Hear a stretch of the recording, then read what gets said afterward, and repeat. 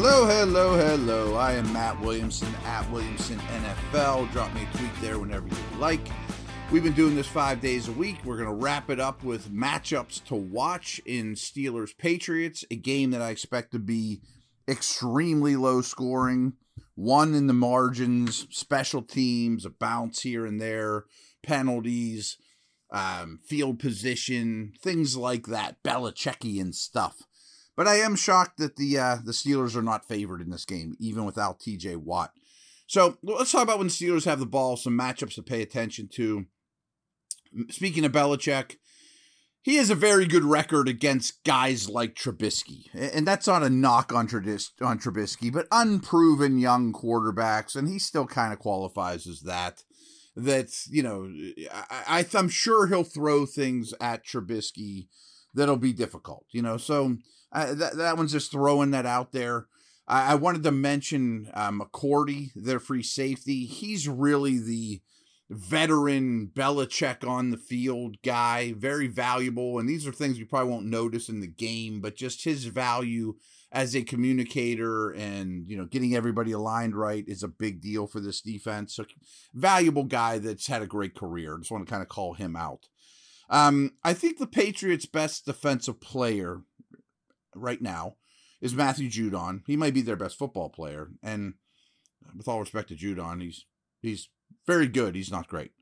They will move him around. He's very physical. He is a stout run defender at the point as an edge player. More often than not, I would expect him to be lined up over Chooks, the right tackle. And Chooks' protection's been really good. So I would expect the Steelers to leave Chooks on Judon a fair amount alone. That still favors Judon, but it'll be a good test for Chooks. I mean, if he holds up that department, I'll be pretty impressed. And he'll get some help here and there, chips on the way out, 3rd and 8, those type of things.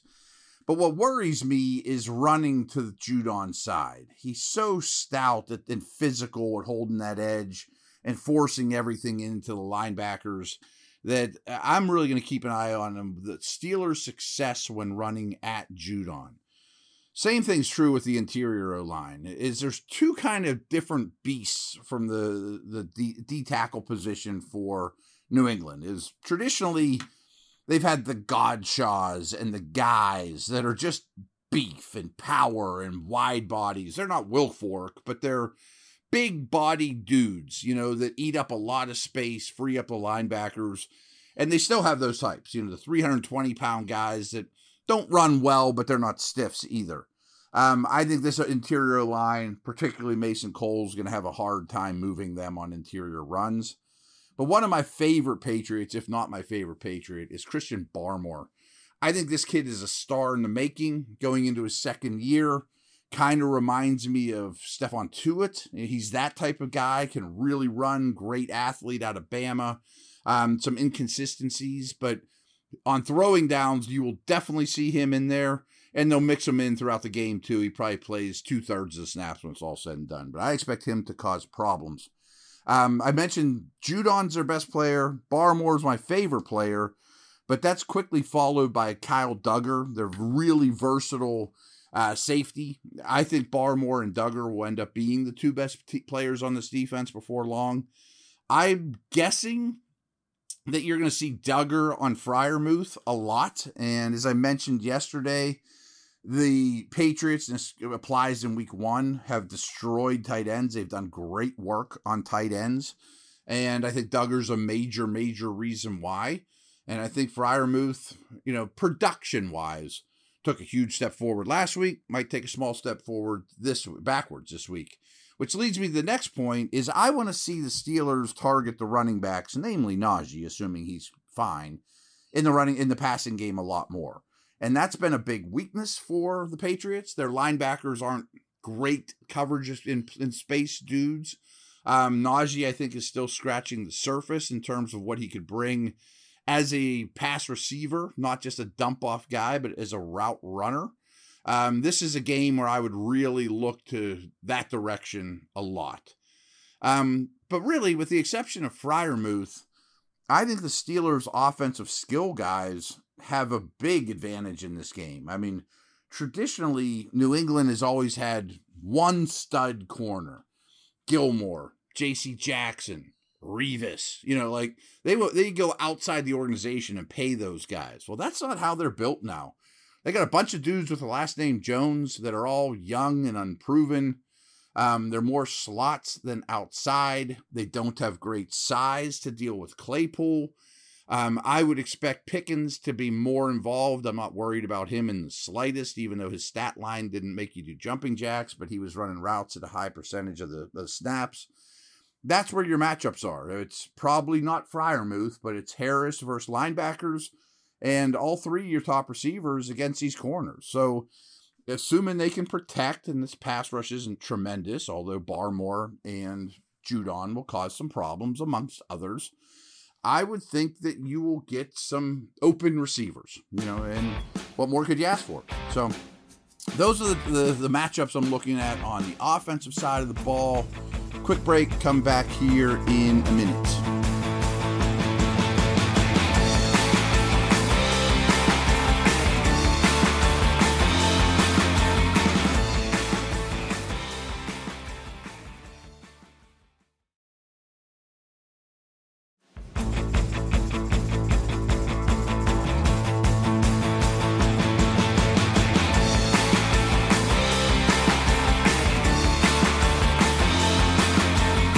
All right, we are back, and the Mac Jones-led Patriots coming to town here to do battle against the T.J. Watt-less Steeler defense.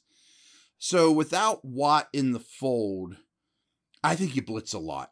And, we talked about this, that against the Patriots, you saw a lot of too high shells, very little blitz, and still got home.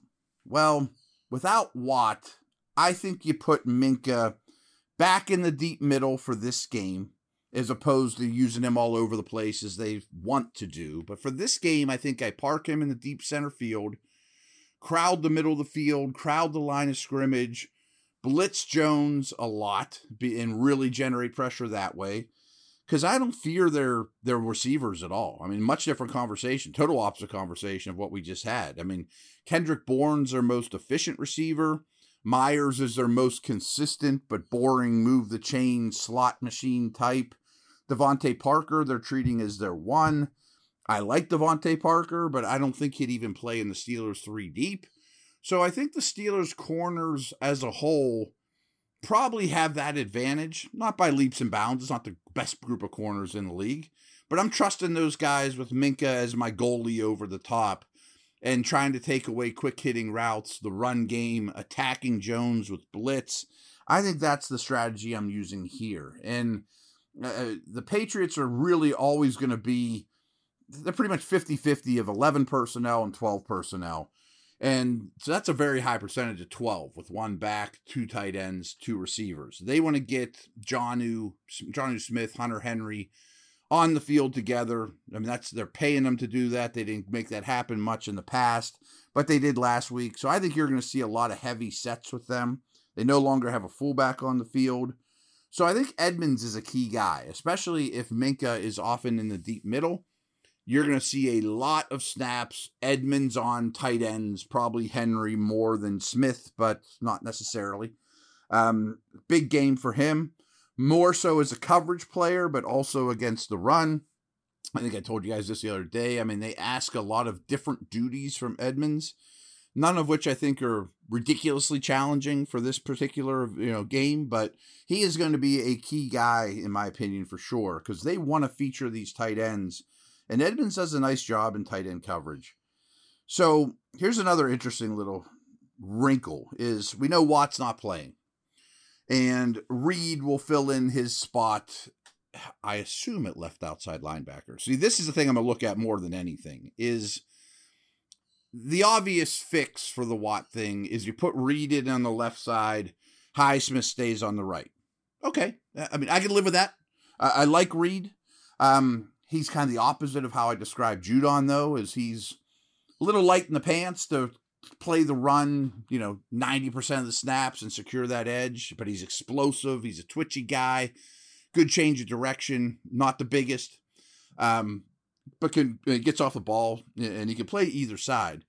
But why I bring this up is the tackles for New England couldn't be more different. Their right tackle is Isaiah Wynn, who's an undersized tackle, first-round pick, very agile, light feet, built more like a guard, but isn't a mauler to be a guard to handle power. So he's, I don't want to call him a finesse player, but he's light on his feet. He deals with speed pretty well, where Trent Brown doesn't at all. I mean, Trent Brown is a massive, massive human being who spent most of his time at right tackle. He's playing the left side for New England now. I don't quite understand the logic of why Wynn isn't on the left and Brown is on the right, but that's where they're comfortable. That's what they're rolling with. And he is a power player. You know, like him versus Reed is probably 100-pound difference. Him versus Highsmith is probably an 80-pound difference, or, you know, something like that. Highsmith absolutely can beat him one-on-one with speed, quickness, technique, pass rush moves, all those things. But, you know, where would you rather have Highsmith? Because he could play on the left side too. I mean, he could bully Wynn. Reed could be this small guy, you know, coming against Brown. Just curious how they work that. And I also have this hunch that you might see some new formations that they haven't featured yet. And for those of you that have been paying attention, I've talked about this with DeMarvin Leal since they drafted him. He spent a fair amount of time as a true edge, even at 275, 280 pounds, and he might even be heavier than that now. He operated at A&M out of a 2-point stance as a stand-up edge guy. So maybe you put him over Brown and just try to match power with power, and Highsmith kicks to the other side where you have a better advantage, and he can probably whip him one-on-one. Well, I like Highsmith's one-on-one matchup either way this week. But Leal versus Reed isn't any different, or couldn't be any further from different, or any further from the same. I don't know how it fell out of my mouth wrong. In terms of what they bring to the table, setting the edge, the power. You know New England's going to run the ball a lot. I'm not real comfortable running at Reed time and time again, doubles with tight ends and Wynn or whatever. So I'm real curious how they work those things. And it's been a long, long time. But Chris Wormley also operated out of a 2-point stance at Michigan. Not that he's an edge defender, but maybe you'd have a power end line up in TJ's spot and go left to right defensively. Wormley, Cam, Ogunjobi, Highsmith, or even you take it a step further and have Highsmith on the right, have Cam be a real power end and have him just bully Win time and time again with Ogunjobi and Alualu in the middle. I think that's a possibility. Or if I am going to use Cam in that regard as a edge player, and I'm not talking like asking him to be Joey Porter dropping into coverage. I'm just saying align him on the outside shoulder of the tackle, you know, or head up on a tackle. Would you rather fight mass and put Hayward on Brown? Or would you rather have Hayward just try to bull rush the smaller Win? So all those things are really interesting to me. Even without Watt across their defensive front, the Steelers have a lot of options. But their best players with Watt out of the mix, with all respect to Reed, who I think is a really good pickup, and I think he's going to be a success here, you know, when asked upon as a 3 and as a spot starter.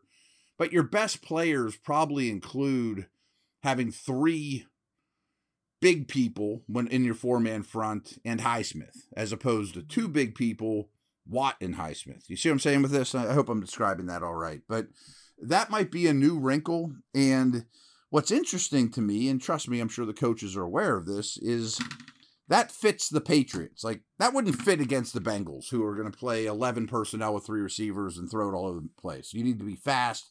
You don't want big, heavy people. Alualu didn't play a ton. You know, but this week, if you practice that and install that package, then you have a very short week and travel to Cleveland in just a couple days. Well, they're the perfect team to do those things against. I mean, they're a big run-first team that uses a lot of tight ends. So maybe this is a 2-week stint without Watt where your opponents say, change your front up a little bit on defense and get bigger. And Leal would fit that extremely well. Cam can do anything. And Wormley would as well. You know, I mean, he's the least dynamic of those 3, but you trust him. and he would hold the point there well. Because I worry if you play a lot of snaps with Highsmith and Reed, who, again, I like both players, in these next 2 weeks, that your edge run defense is compromised a little bit, And so that's what I have to say about all that. We'll see how that happens. I will definitely mention those things as soon as the game is over and get in your ears that way. Curious how their defensive fronts align. So that's my biggest thing to watch in this game. All right, thanks. We will talk to you soon. Bye.